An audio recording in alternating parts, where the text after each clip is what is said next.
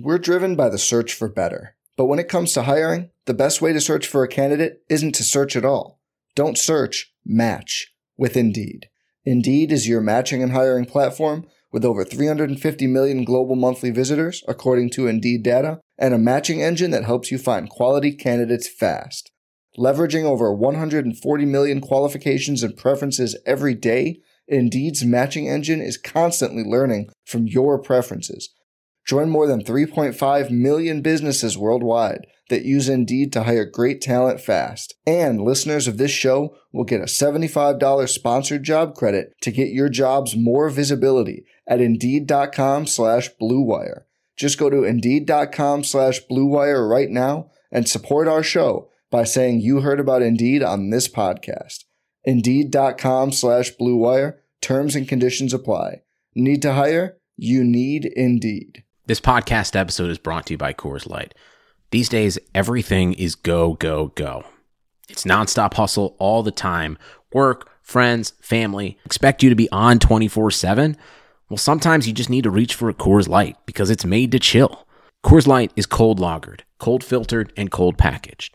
It's as crisp and refreshing as the Colorado Rockies. It is literally made to chill. Coors Light is the one I choose when I need to unwind. So when you want to hit reset, reach for the beer that's made to chill. Get Coors Light in the new look delivered straight to your door with Drizzly or Instacart. Celebrate responsibly. Coors Brewing Company, Golden, Colorado. The NBA is back.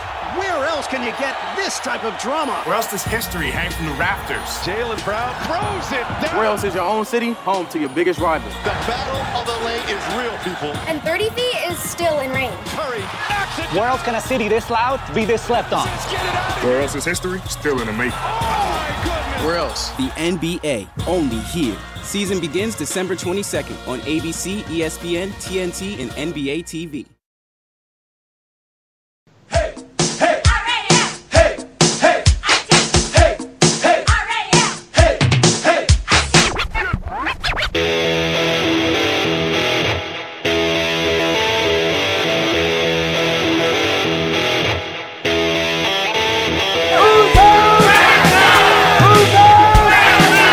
There's only one thing you can say.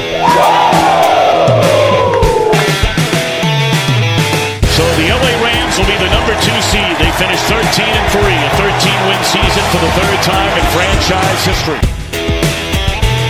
I've been dreaming this my whole life. And so have you. Yeah. It's time to put in the work. Yeah. Every man go dominate.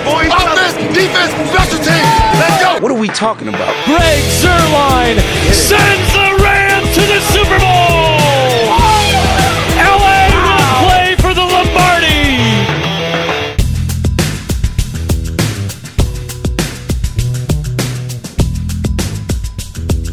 Welcome to Rams Talk Radio. This is Derek Ciapala with Tommy Evans for our Thursday preview podcast with the Rams and Buccaneers. It's getting later and later in the year. We're now past the equinox. It's getting darker. Fall's in the air, at least out here in Ohio. In California, how's the weather, buddy? It's beautiful. Actually, it's starting. We're starting to get some tropical storms. So the weather was going from like 92 degrees to like 76, but disgusting humidity. So there's that. So now California is just like everywhere else. Horrible weather. We didn't have humidity in California growing up, by the way. It never got above like 30% ever. And now it averages, 60 to 90%. It's ridiculous. Climate change, right? Whatever it is, it sucks because now there's no hiding from it. You used to be able to hide from it in Southern California, and now I don't know if there's anywhere without humidity now. I mean, climate change, weather, however you want to say it, things happen. I remember growing up out there and barely ever in humidity. Coming up for Rams Fest last year, dude, soaking wet all the way through to the bone, 110 degrees. I never remembered weather like that out there. Never. No, this year it wasn't. This year it wasn't as hot as the year before, but it was still humid. It just wasn't that bad, but it was still humid. This is fall now. It's getting close, and it's getting close to Sunday with the Buccaneers coming to town. The Buccaneers getting they got beat by Daniel Jones in the New York Giants last week. I gotta be honest. Man. That stunned me a bit because to me the Buccaneers were improved, and yeah, I don't have anything for that. Daniel Jones, really? Daniel Jones? Are we serious? He ripped it up. It was cool because everyone crushed the Giants for drafting him so early. I mean, I know it was only one game, but it's promising, right? It is, but I'm still not a Daniel Jones believer. I just think they hadn't seen much film on him at this point, honestly. I can't think of any other thing. Daniel Jones? No. You'll after you get some time under your belt, we'll see what you're really made of, but he was definitely an upgrade over Eli, that's for sure. So that's something we're going to ask Trevor Sikkema about because, my Lord, was that an ugly way to go down last week. Seriously. Before we get there, folks, we do want to let you know that we are sponsored here by Jim Hawkins' Book Hollywood's team. We also want to invite you to head over to Apple Music and leave a review. We do really appreciate any review you leave us, especially one that has a big 5-star. If you like what we do, but you don't think we quite deserve that 5-star, send us an email at RamsTop1945. We'd really appreciate just some feedback on how we can do a better job at what we do. And Tommy will attest this, how seriously I take it to make our company the best at this thing. And we continue to work at providing you great content with great guests, with great everything, but it takes time, and we need your feedback to just get getting better and better and better. We're like the Rams. Like, for me, it's for the Rams, it's week 4. For this company, it feels like week 16, but it's not. It's only like week 3 or 4 for us, and we just got to keep growing as well. And hopefully by the end, we're Super Bowl contenders. That was kind of a weird analogy, but I had to do it. I'll be honest.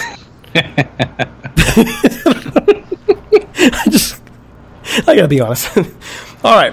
So, yeah, SoundCloud, Spreaker, all those places. Of course, Apple Music, 5-star review. Once we get 200 of those things, one lucky winner can save $5 gift set to do NFLshop.com. I think we need to up that ante, to be honest with you, Tommy. I think we need to up that ante. Let's go ahead and do that. Let's go ahead and do that. All right. When we get to 200 5-star reviews, one lucky winner is going to get themselves a customized Rams jersey of their choosing, i.e. throwback or current player. Customized Rams jersey, replica. Can't afford to get the authentic. Sorry, guys. There you go. We're going to up the ante. You can get a personalized jersey from NFLshop.com, okay? There you go. So start making the magic happen. This is how it works. Head over to iTunes, which is now Apple Music. Leave that 5-star review. Send us an email at ramstalk1945@gmail.com with a copy of your entry so we know who to reward. Again, we're up in the ante. We'll go out there and we'll pay for you to get a personalized Rams jersey sent to your door through NFLshop.com. If you can't appreciate that one, you don't want to make the magic happen with that one, then, Tommy, I don't know what else I need to do. Yeah, people are lazy. They'll listen to the podcast, but they won't go over and click a review or fill out a survey or click the 5 stars. We all are guilty of it in our lives. I got asked to take a survey online today from AT&T and chose not to. Really? Yeah. I was busy. I don't think anyone, directly, I'm not going to do that. They just don't. You know what I mean? People don't like free stuff. You guys don't like free stuff? Well, you know what? Man. We will put it out tonight. We will put it out on Twitter on this being Thursday night. The contest is going. We've upgraded the contest. If you are motivated and want that jersey, you'll make it happen. And I know we're lazy too. I can't tell you how many podcasts I listen to that I have not left reviews for. I really should. Knowing the feeling, I should go back and do them now. Seriously. Knowing the feeling of wanting those reviews. I've never done it, and I'm going to start doing it now just so I'm not a hypocrite.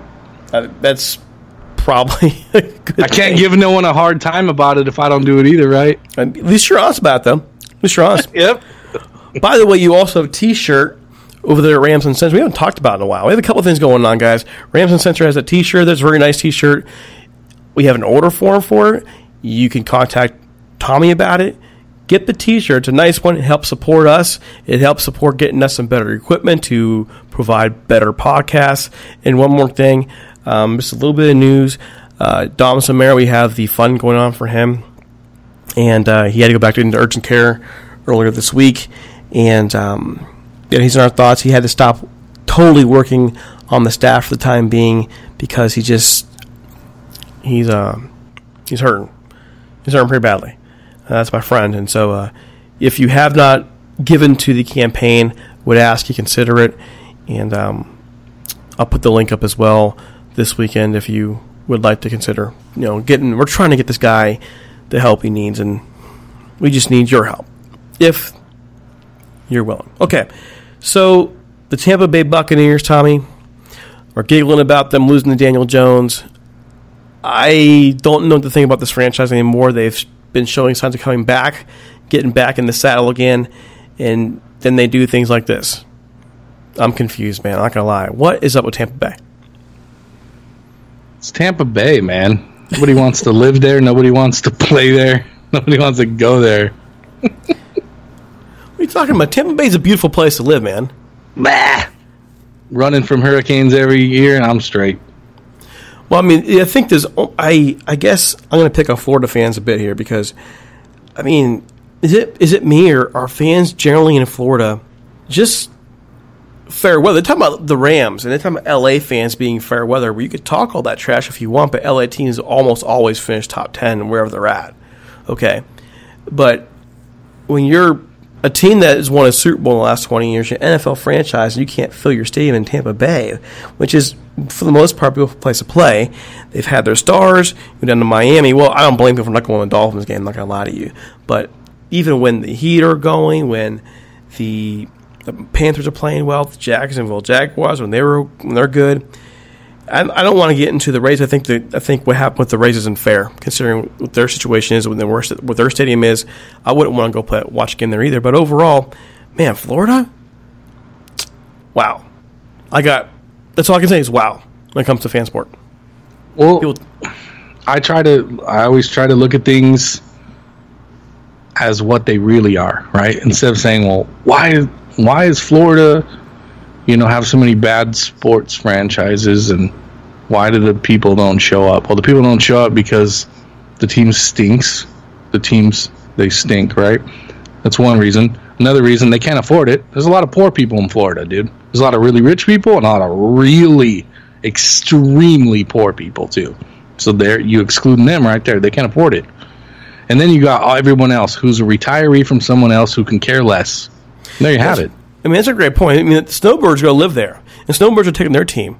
So you get your New Yorker who goes down to Florida. Who are they going to watch? The Yankees when they come down. Mm-hmm. Or the Giants when they come down. Or the Jets. Unbelievably, yes, the Jets have fans. Good for them. But outside of Miami, the Dolphins actually do have a pretty rabid fan base, except they've been peeing on that fan base for the last 20 years. For crying out loud, how can they not fix that franchise out there? The Marlins down there in Miami have just been... I mean, I can't think of a franchise that has treated their fans in their hometown worse than the Marlins. Outside of maybe the Expos when they were in Montreal. Seriously. It's just ridiculous. Yeah, at some point, I mean, the Dolphins have always had a strong fan base. Dan Marino had a lot to do with that. And even after then, the hope that you would find another quarterback, blah, blah, blah. But here we are a couple decades later, still in the same boat. I'm sorry, but if the Rams were bad for that long, I might not renew my season tickets either. I got better things to spend my money on. And that's a fact. 20 years of garbage, that's too much for even me, and I'm a super fan. Oh, Tommy, that's called economics, man. It's economics. You can look at Florida and California. They're similar in one major area. In each place, there are 40,000 different things to do. And they're all competing for your dollar. If you've got money, there's lots you can do in Florida, and there's lots you can do in California. And I'm sorry, if the Rams, if I'm a fan out there of the Rams, and I am putting money year in and year out to this new stadium, for example, and they do not do anything to improve the product they're selling me, I got to reconsider my priorities in terms of how I'm spending my money. There's nothing wrong with that. It's called economics. Yeah.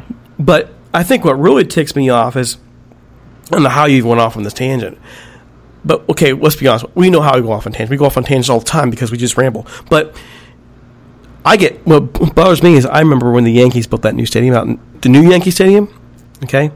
And within 2 years after that last World Series, it was 2009, fans stopped going. Were starting to back off going to Yankee games. The Yankees were on a bit of a downside, and sure enough, the Yankees stopped selling games out. They were having to drop their ticket prices. What do you learn? All right. I mean, what do you learn? Economics matters. Money matters.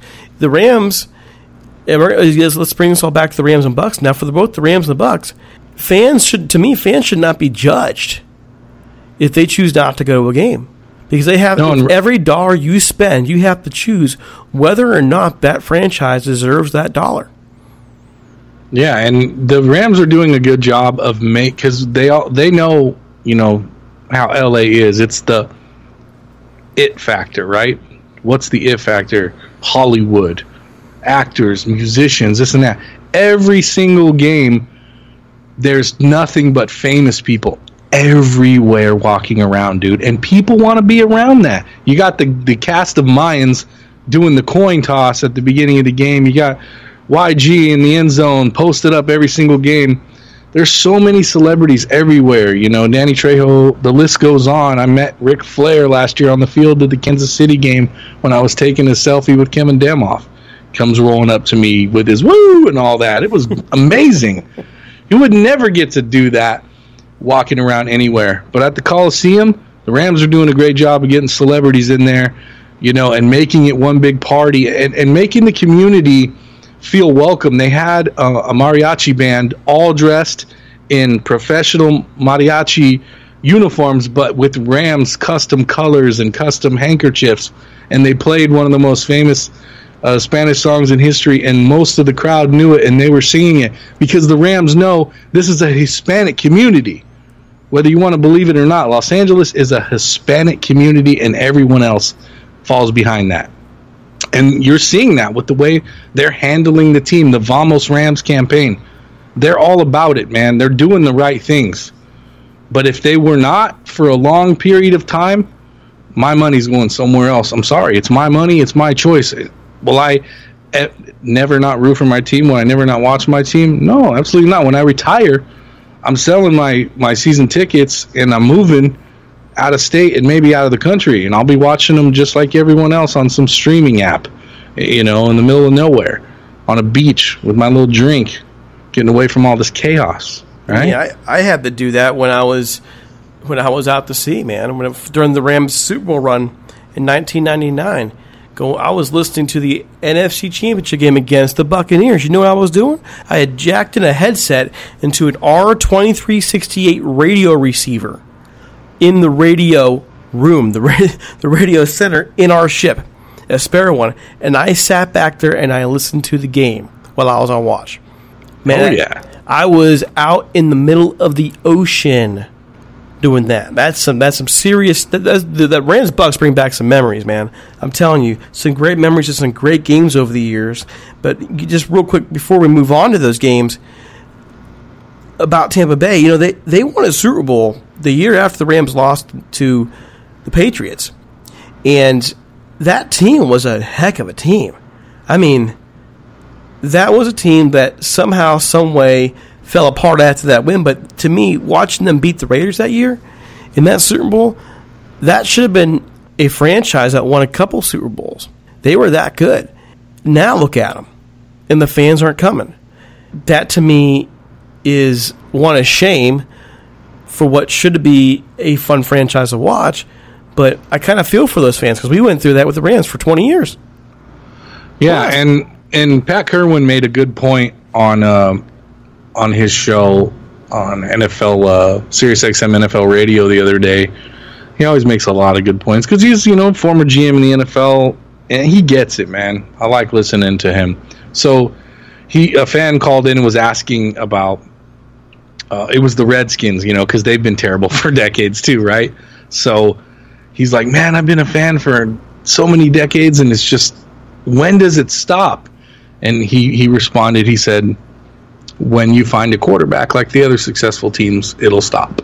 You got to start there, and you just haven't found one yet. They're hard to come by. It's pretty obvious, right? That's why Jared Goff got an extension, because if not, who else are you going to get? Right? All these fans like, Jared Goff stinks, blah, blah, blah. What are you going to do about it then? Who are you going to get? And Nobody's that's the crazy the answer. thing about it, Tommy. Like, Morons. you have so many folks going after Jared Goff all the time. Do you not remember what it was like when you didn't have Jared Goff? You're on this guy all the freaking time. Look at our quarterbacks. Go back, man. Go back. Post Jim Everett. I can't even remember half of them. They were so bad. Let's roll through them. T.J. Rubley. Remember that name? T.J. Rubley. Chris Miller was okay, but he was hurt. So you had Chris Miller. You had T.J. Chris Chandler was quarterback for a little while. Mm-hmm. Tony Banks. And Tony Banks was a nice guy, but he just didn't make it. Okay.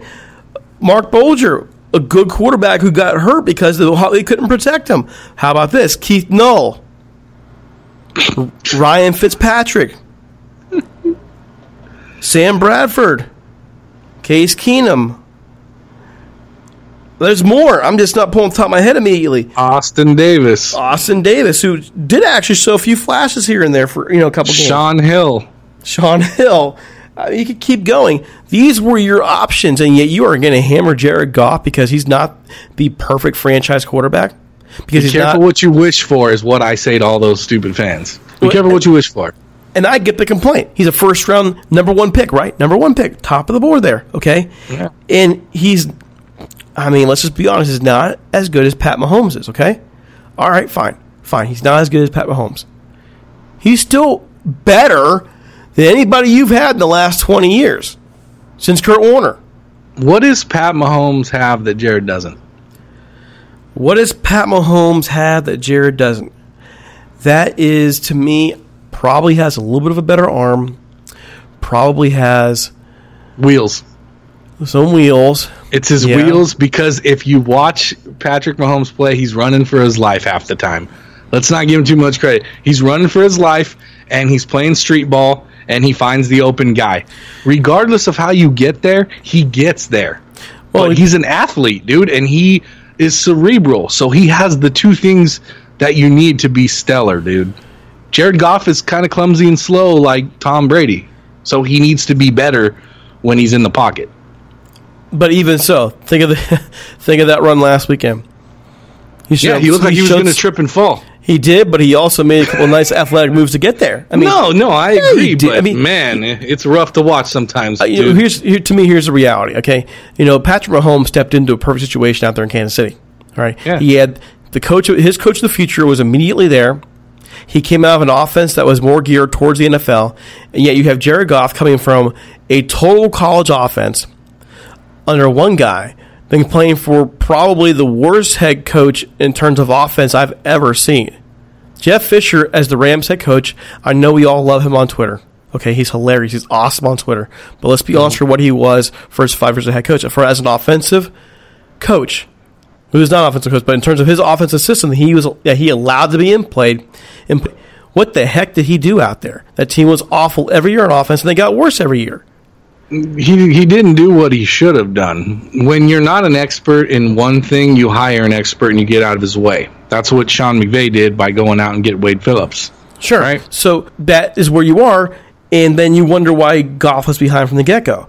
Goff lost some of that development. Now, this is not to make excuses for him, but to try and put Patrick Mahomes and Jared Goff in the same conversation, you have to keep in mind they didn't come from the same situation. Not just the same situation, but they're physically completely different people, man. You can't compare the two. You can't. Jared Goff's not a mobile quarterback. He's average mobile at best. He's kind of clumsy, dude, But what you lack in that, you can make up for in other areas, like being cerebral, being intelligent, and he'll get there. This is his third year starting a full season. Calm down, man. It's early still. We're talking, these quarterbacks are playing 2 decades now.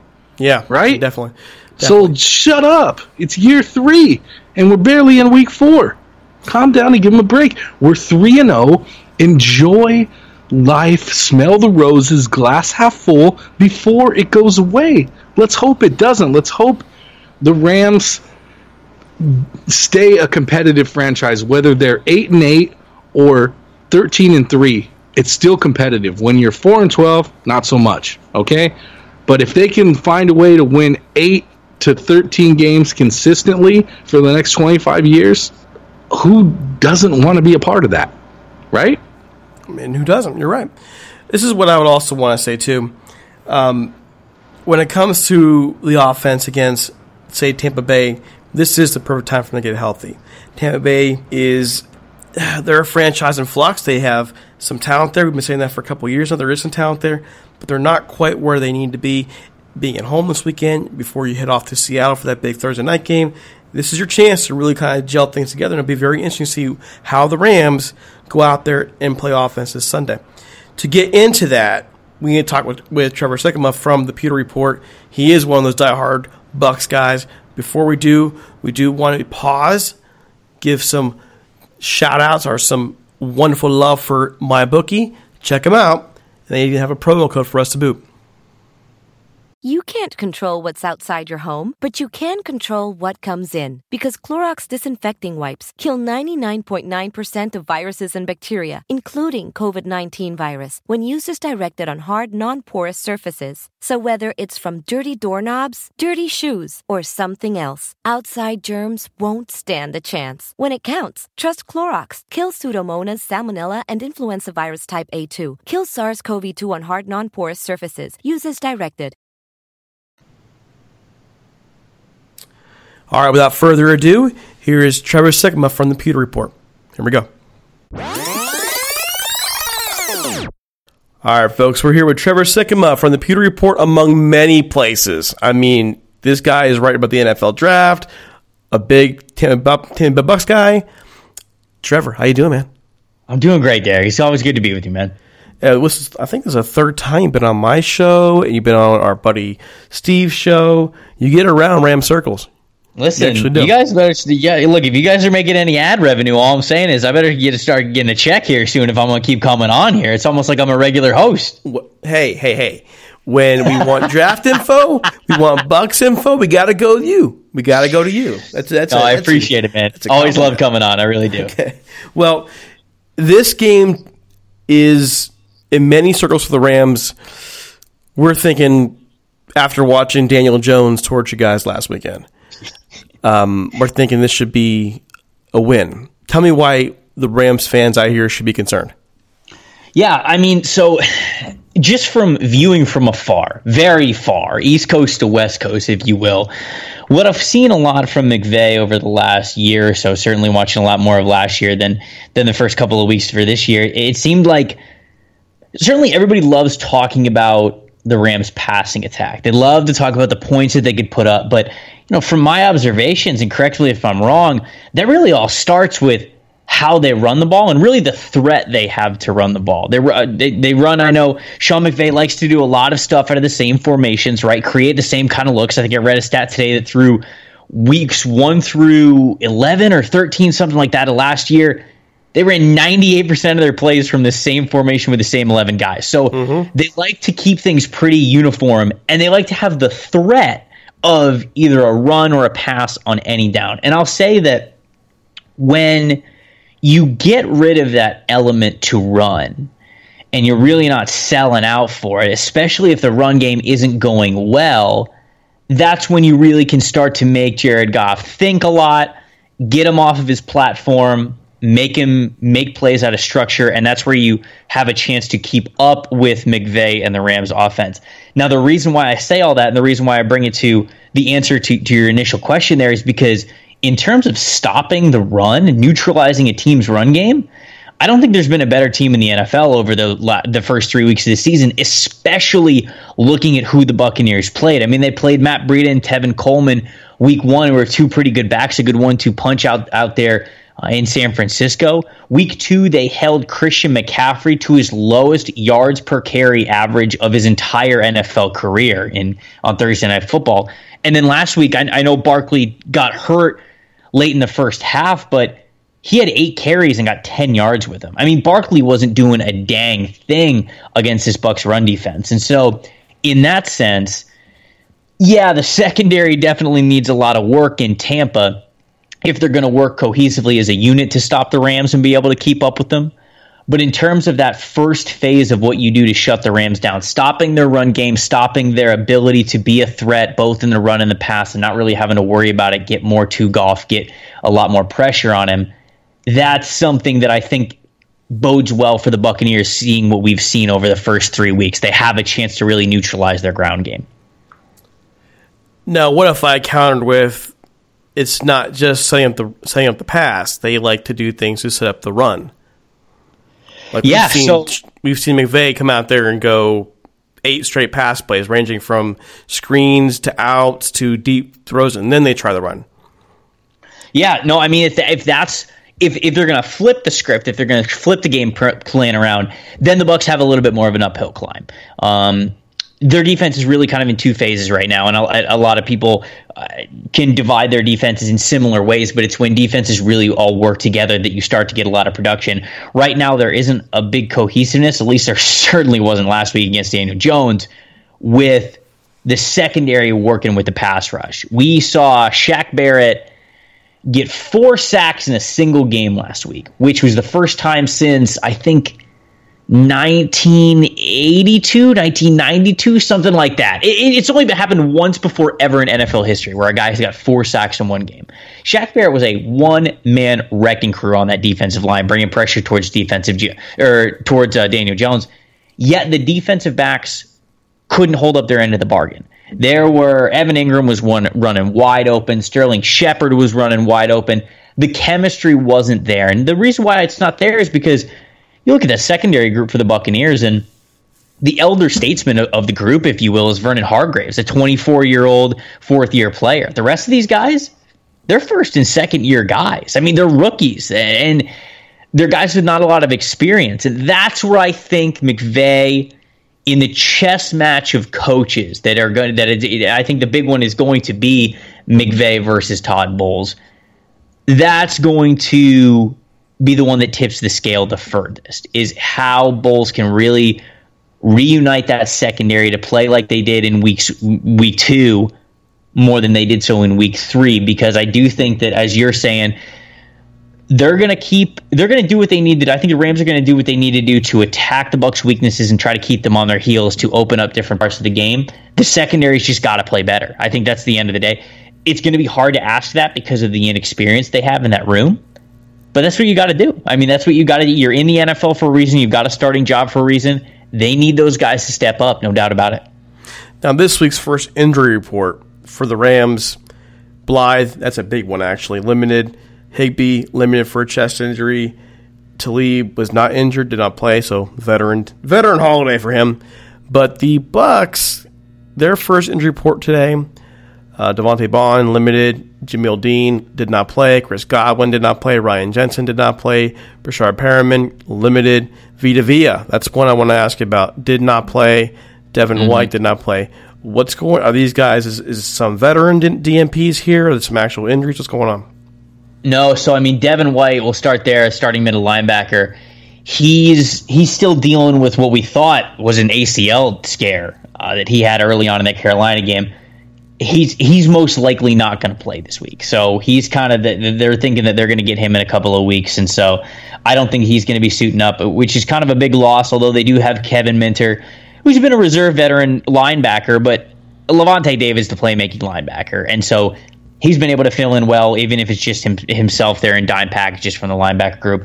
Vita Vea, I think that he's going to be fine. I think he was just banged up a little bit, maybe an extra day of rest. And then Chris Godwin was on there as well. Ryan Jensen was on there as well. Those are 2 guys who are big contributing starters on the offense. I expect both of those guys to play as well. And so for the big ones that you're thinking, if they miss the game, these could be big swings. Jensen, Godwin, and Vea, I think, are all going to play. And Devin White, I do not expect to play this week. Okay. And a little about Bruce Arians. We are not big fans of Bruce Arians over here. Okay. Just got to be the disclosure. Guy sure. Was, personality-wise is known for his jerky behavior. However, he's not a standing coach. What kind of impact has he had in the franchise since becoming your new head coach out there? I'll tell you this, man. For as much as a lot of people who have gone up against him and had to deal with him over the last couple of years might not be fans of him, the attitude that he has brought to this Buccaneers, the confidence, and just the overall mentality of going out to win football games. It seems so elementary, right? You're playing to win the games. as the old football cliche goes. That was not existent for the Buccaneers for a long time. It wasn't existent under Raheem Morris. It wasn't existent under Greg Schiano. It wasn't there when Lovie Smith was there, and it wasn't there when Dirk Cutter was there. Not to say that these guys didn't want to win football games. They all did. But they didn't know how. They didn't know how to win. What they were saying didn't hold any water, didn't hold merit, if you will. And the players realized that really quickly once things started to go downhill. So, I'll tell you, back in training camp, the moment that it really struck me was going into the first preseason game. It was on the road. They were facing the Pittsburgh Steelers. And somebody just asked the very simple question, hey, what are you expecting to get out of this? Or what is the goal for this first preseason game against the Steelers? And he looks at the guy, kind of smirks a little bit, laughs, chuckles, and goes, win. And, it's kind of a, haha, that's a little funny. There's a little sarcasm there. But that's the mentality. And that's the thing. It's so simple that has not existed in Tampa Bay for so long. They've never expected to be winners. Tampa Bay has choked away so many leads, more leads than I can count over the last 3 or 4 years, 3, 4, 5 years. They just don't know how to finish games because they don't expect to win. This is not a team that is used to it. It's not in their blood. They've never been taught by a person who knows how to win that this is the expected. This is the standard. You walk into the stadium. This is how we're going to win. This is what we're going to do. And we're going to walk out. We're going to go back home. And we're going to be victorious. They haven't had that. They haven't had that in a long time. And I would argue they haven't had that since John Gruden in the early 2000s. Now Bruce Arians coming from, guy who's got not back to back, but 2 Coach of the Years awards. He's won wherever he was, whether it was Pittsburgh or Indianapolis or Arizona. He's won a lot of football games, and he knows what it's like. He's got a lot of experience. So does his staff, and that's the biggest takeaway so far is that they're instilling, I think, in these players in this locker room and in this culture that, look, Tampa Bay doesn't have to be the butt end of the jokes in the NFL anymore. Tampa Bay doesn't have to just be these free wins. Tampa Bay can be a team that wins. Why not us, almost, is kind of the motto, and he's teaching these guys how to win. Now, my co-host and I, Tommy, we talked a little bit about the struggling fan base down there in Florida, whether it's in Miami or in Jacksonville or out where you are. And, we'll be honest, we picked on it a little bit, but we also understand if you're not putting a good product out there, you're not going to get people out there buying tickets, and nor should they be required to go out there and buy tickets. Are you starting to see fans react to this new thing called expectations for winning? Yeah, a little bit. I'll tell you, walking to the stadium week 1 with it being a home game, I walked through all the tailgate slots, and they were more full than I've seen them in a long time. There was such a chipper attitude amongst the fan base as I was popping around to a couple of tailgates to some friends that I have as I was walking to the stadium. They were excited. They're excited about the season. I think that Bruce has not only brought new life to that locker room, a new expectation in that locker room, but also to the fan base. They believe in him too.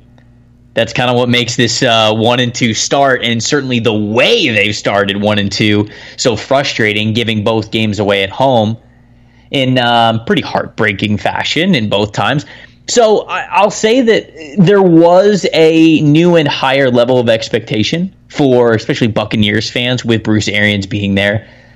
But when they lost that first game, and especially when they lost this past Sunday, that whole phrase, same old Bucs, kind of came up a little bit more. And fans were quick to go back to it because it's like going back to your ex, right? Continually, after they just continue to not be the right person for you, things don't work out, then the lack of chemistry is on the wall. There's no success being had here in the relationship. That is so much of what Bucs fans have had to deal with over the last 8 to 10 years, and they've just kind of almost got this numb feeling about it. And so kind of a bummer that it started out the year the way that they have, just because there was such a spark ready to become a flame in the fan base. But the way they've started here 1-2, a lot of those fans that were hopeful are back to skeptical. So they'll have to prove it here at the beginning of a daunting road trip that the Bucs now have to go on.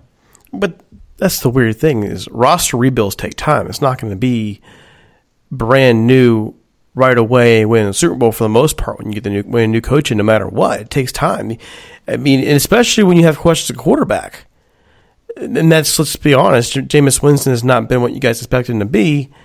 Now, let me ask this question, though. Is that changing? Are you guys starting to see anything in him? So, Winston's hot and cold.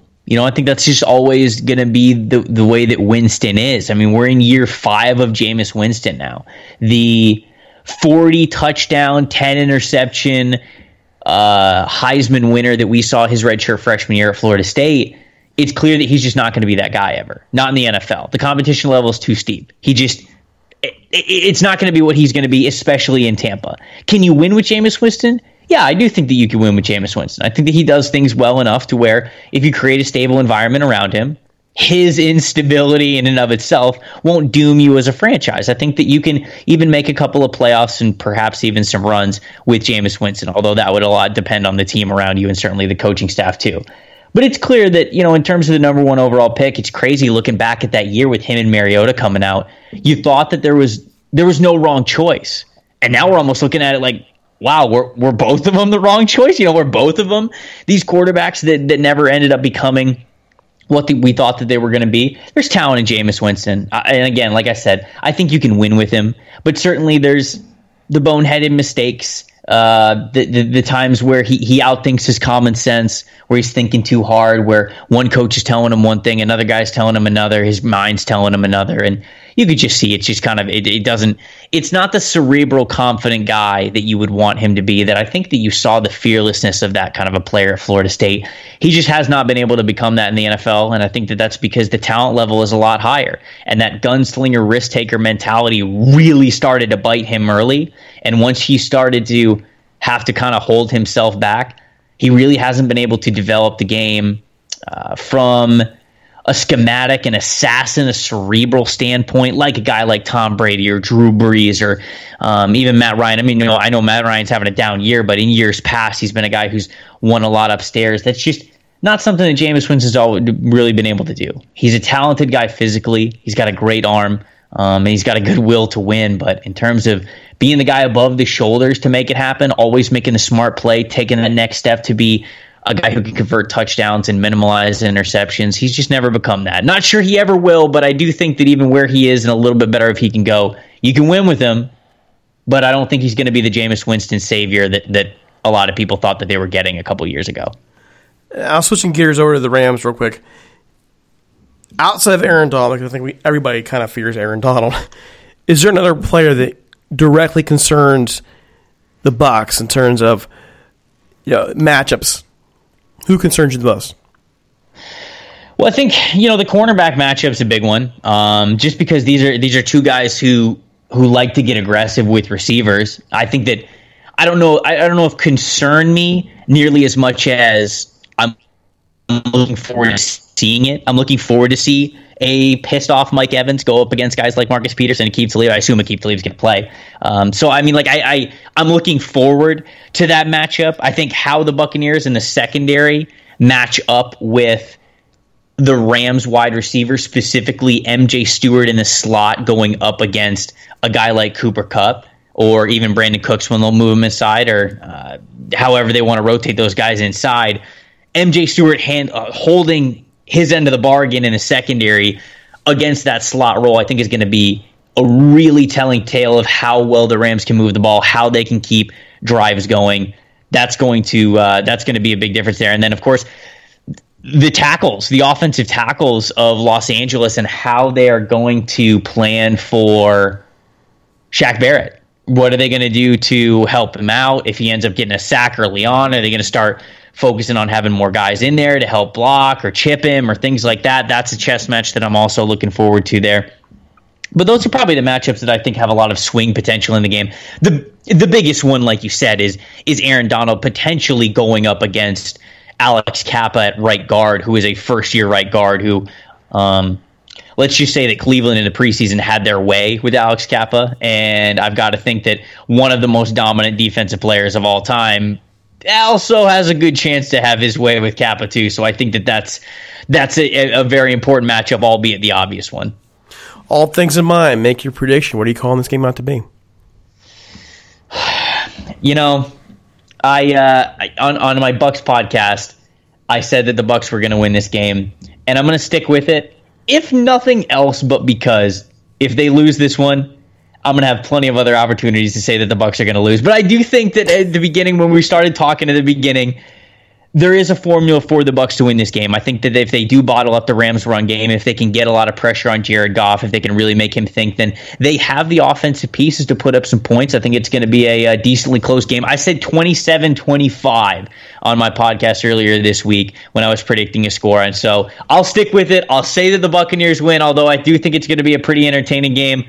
Good Lord, I hope it's going to be an entertaining game, because if it's not, then it's going to be the opposite way, and the Rams are absolutely going to blow them out. So we'll have to see which one it eventually is, but I hope it's a close one either way. All right, well, can you let folks know where they can find you on social media, all your work? Of course, at Tampa Bay Trey, TRE at the very end is where I'm at on Twitter. Love talking football and all kinds of other tomfoolery about sports and whatnot. Buccaneers content over at pewterreport.com, and then I do all kinds of NFL draft stuff, whether it's covering college football, covering the NFL landscape, and everything in between for the draftnetwork.com. All right, man. Thanks so much for the time. I really appreciate it. And maybe, just maybe, one day we can have a conversation for a playoff game. Oh, there are some memories there. Would that be a day? No, thank you so much for having me, Derek. All right, thank you. Take care. All right, Tommy, here we go. Make the call. Rams this weekend against the Bucs at home, 4 o'clock game. How's this one playing out for you? 31-17.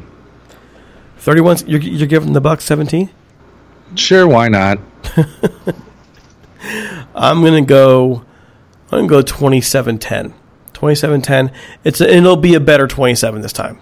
27-10 Rams over Bucs, and I am looking to see Aaron Donald get a little more action. He's starting to heat up a little bit, especially with Michael Brockers getting out there a little more.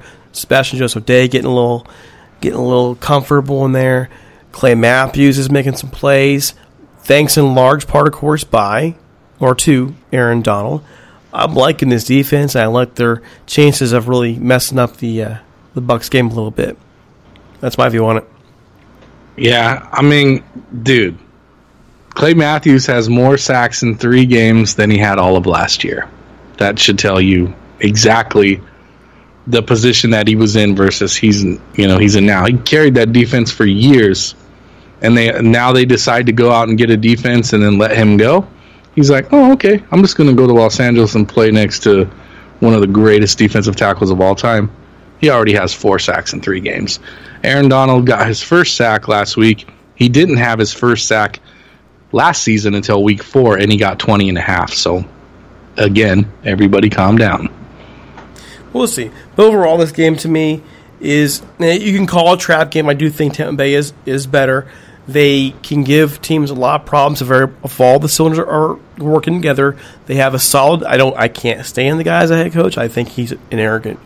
You know what? That's Bruce Arians, but he is a good head coach, and he can make things happen. And he had the Cardinals team out there for the longest time, competitive and doing well. So this could be a trap game problem, but the Rams just have too much talent. They have too much going for them. So, let's just call what it is.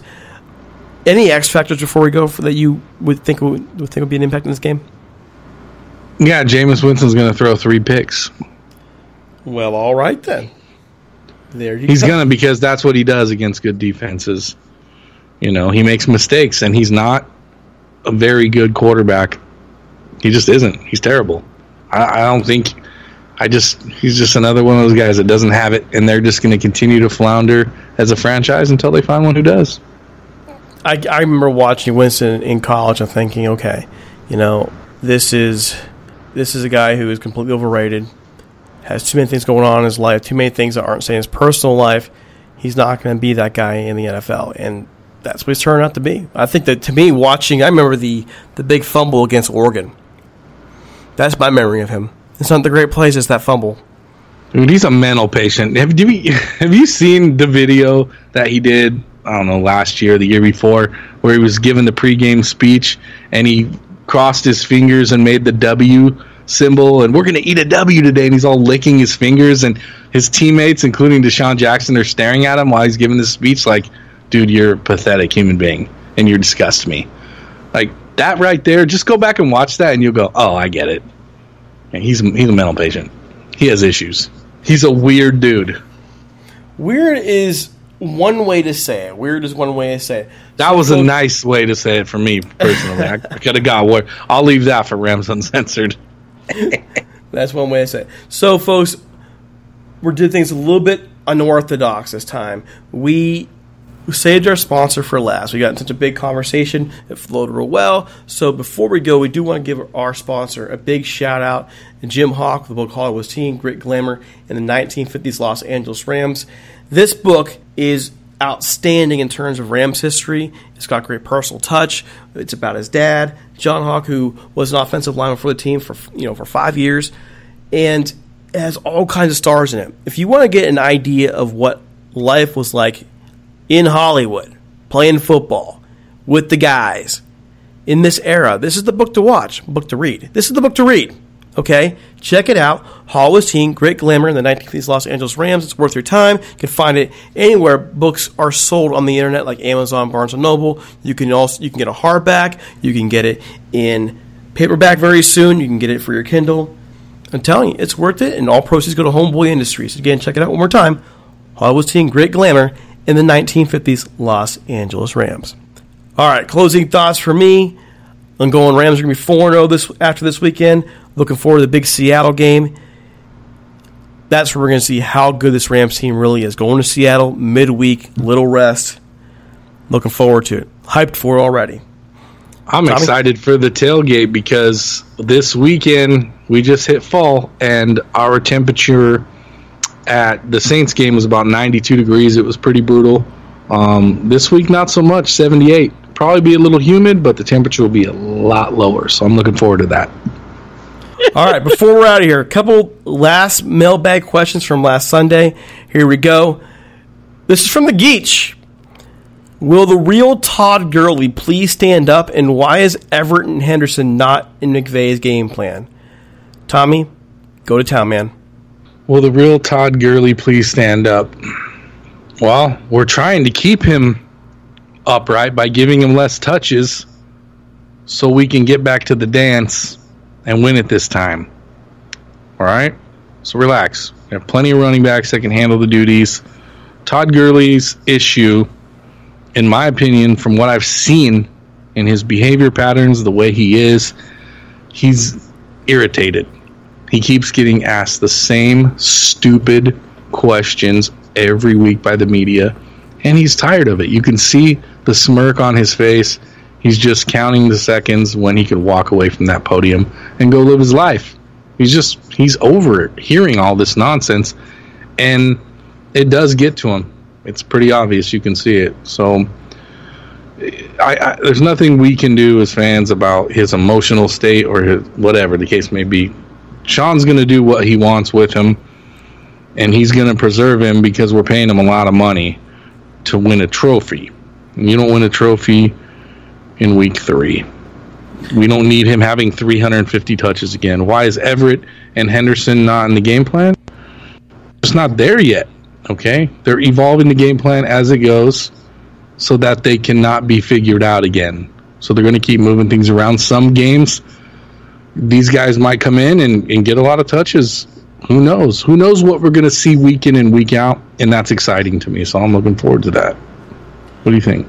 Well, with Todd Gurley, I've pondered the different things going on. Mike mentioned on the Sunday show that he felt like Todd was missing some of his bursts, some explosion at the line. I'm not sure I believe that, but I've seen now 2 former NFL players mention that they're concerned about his burst at the line.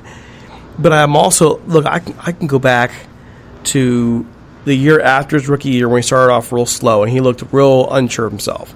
And there have been times in the past where he didn't look like he was himself. And all of a sudden, a couple games in, he breaks out and he's fine. I don't know quite if there's an issue with him or not. The team's not talking about it. And you know what? I'm not going to worry about it. The Rams have depth at running back, and sooner or later they're going to use that depth to beat teams up.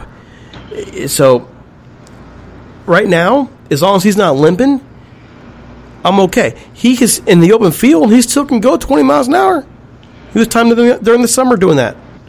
Yeah, people are like concerned about his burst, but let's be specific here. Are you concerned about his burst because you think his knee's bad, or do you think because he butthurt and he's not putting his best foot forward? You can't tell, but it's one or the other. I'm not going to just say, oh, his knee's still messed up. I don't believe that at all. I don't. I believe he's a little butthurt. He's an emotional guy. You saw him crying after we won, to go to the Super Bowl. His tears were not of joy. His tears were of disappointment in himself. Okay? You can see it. You can see it that whole game. He was in his own head. He's emotionally soft, a little bit. It's pretty obvious. I don't want to go there and say soft. The guy who's done a lot of great things in the game. I would say that when you expect excellence and you expect to be a part of that excellence in everything you do, athletes in general, especially the stars, when things don't go their way, they do tend to have their struggles. They do tend to have their doubts even. They wonder where they fit in. And we don't know, even back in the playoff game, how much that was just, did he even trust his knee? Was he off mentally because he didn't trust his own body? We don't know that. And we haven't seen any real evidence of that thus far because the Rams' offense hasn't gelled yet. The offensive line hasn't been very good yet. So it could be any number of things. It could be nothing. I think by midseason we'll know for sure, right? I think by midseason we'll know for sure. Yeah, I agree. And I think, too, he injured his knees in college. Maybe ever since he injured his knees in college, he's just a little temperamental about it. Fear of hurting it again and not being available, subconsciously can make you play a certain way. There's a lot of factors here. But what I want you to do for the next couple of weeks, when you see Todd Gurley talk, pay close attention to him. Just his behavior, the way he answers questions, his tone, his delivery. Pay attention to all of that, and then come back to me and let me know what you think. Yeah, I watch a lot of that stuff. I don't just watch football, I watch people. What I've noticed frustration with him, or exasperation is another word you can use for it. Annoyance would be another word for it. Mm-hmm. All those things. And why would you be annoyed? I was saying stuff to him at training camp when we were in the hospitality tent and he came by, say hello. And I was making smart ass comments to him. And he laughed because he knew I was kidding. But I'm like, I told him, I said, gets old every time, doesn't it? He's like, you have no idea, bro. And he just walked away. And I was like, that's what I thought. But I made a joke about it because you could see that he's irritated. So I said something to him and he agreed. He's like, yeah, man. Just shook his head like, ugh. Here we go again. I was like, hey, have fun. I pointed at the media as he was walking over there. And have fun. And as he smirked at me. It's obvious, dude. Yeah, he's had enough of it, man. And also for Everett and Henderson, you mentioned, I think Everett is becoming more and more that guy. His athleticism is clear. But the Rams have the deepest wide receiver core in the league. And that's where most of your throws are going to go. So he's more of a guy who is expected to make a play once in a while. He can kind of cough and do something. I'd like to see them use Everett more. I think he becomes a better blocker. He becomes more useful in the offense, and therefore he'll be in more. But as for Henderson, I mentioned it last show. Henderson did not have the blocking down, didn't have all the playbook down quite yet. He's a young guy, and they didn't draft. I do not believe for a moment they just drafted him for now. They drafted him for the future. That's the guy they want as a playmaker in the future to come in there and do stuff. We didn't draft him. We didn't draft him to play today. So why are people even asking about it? It's like, dude, relax, man. He's in the Rolodex. Calm down. He's break the glass in case of emergency. So just chill. In the meantime, he's learning. I want to try this week, Derek. So since you're going to be watching the game on TV this time, and I'm going to be at the game, I want you to do a little bit of homework, and we can talk about it next week. So when Gerald Everett is on the field, any play that he's on the field, I want you to stare him down till the whistle is blown and find opportunities. And what I mean by that is find out how many times he gets open in the game and Jared doesn't look his way.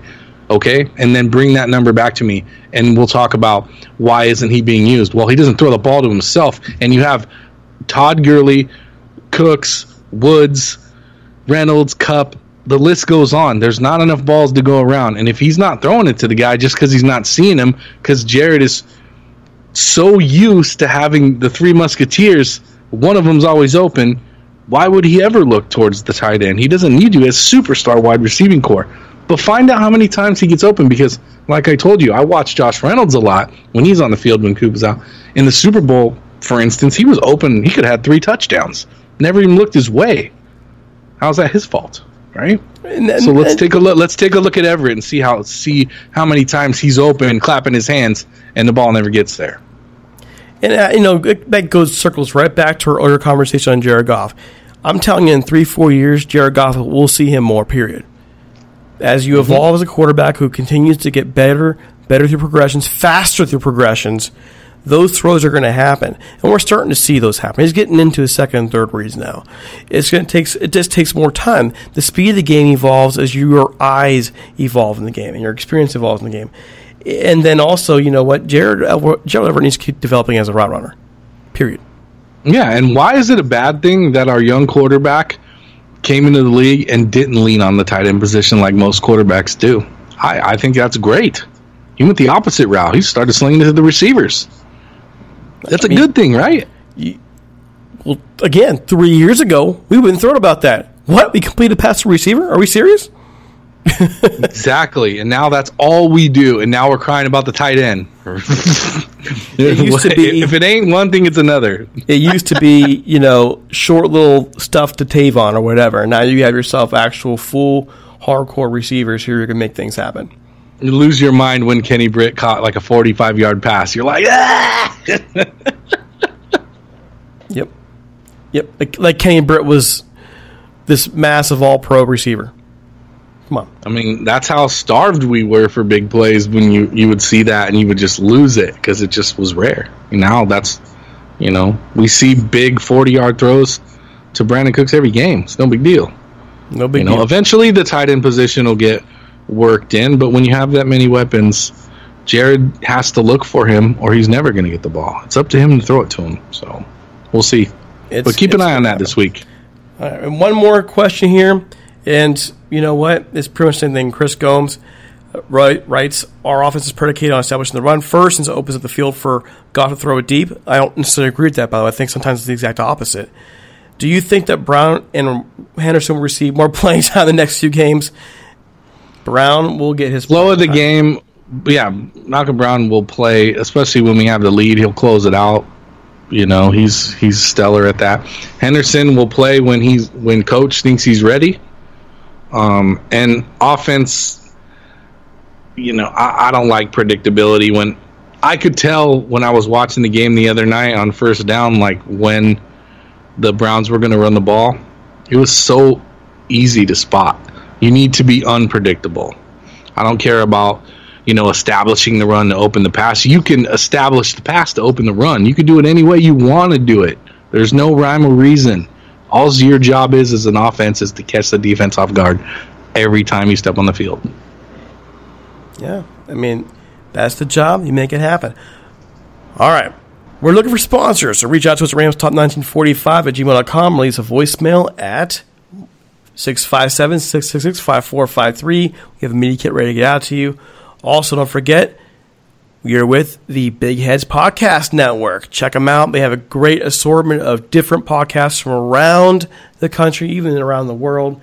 They have everything ranging from anger management to the NHL to your standard MLB podcast, movies, you got it. So check them out. Again, that's the Big Heads Podcast Network. For us, it's time to hit the bricks. Don't forget to follow us on Twitter at TalkRams and on Facebook, facebook.com/RamsTalk. You can find me, Derek C. Paula, at DC Paula. You can find Tommy at Ram Tommy in LA. Don't forget us on Apple Music, Stitcher, SoundCloud, iHeartRadio, Android, Google Play, Player FM, all those places for the entire team here, including Tommy, all of us. Have a great day. This is Derek C. Paula saying take it easy. We are out of here.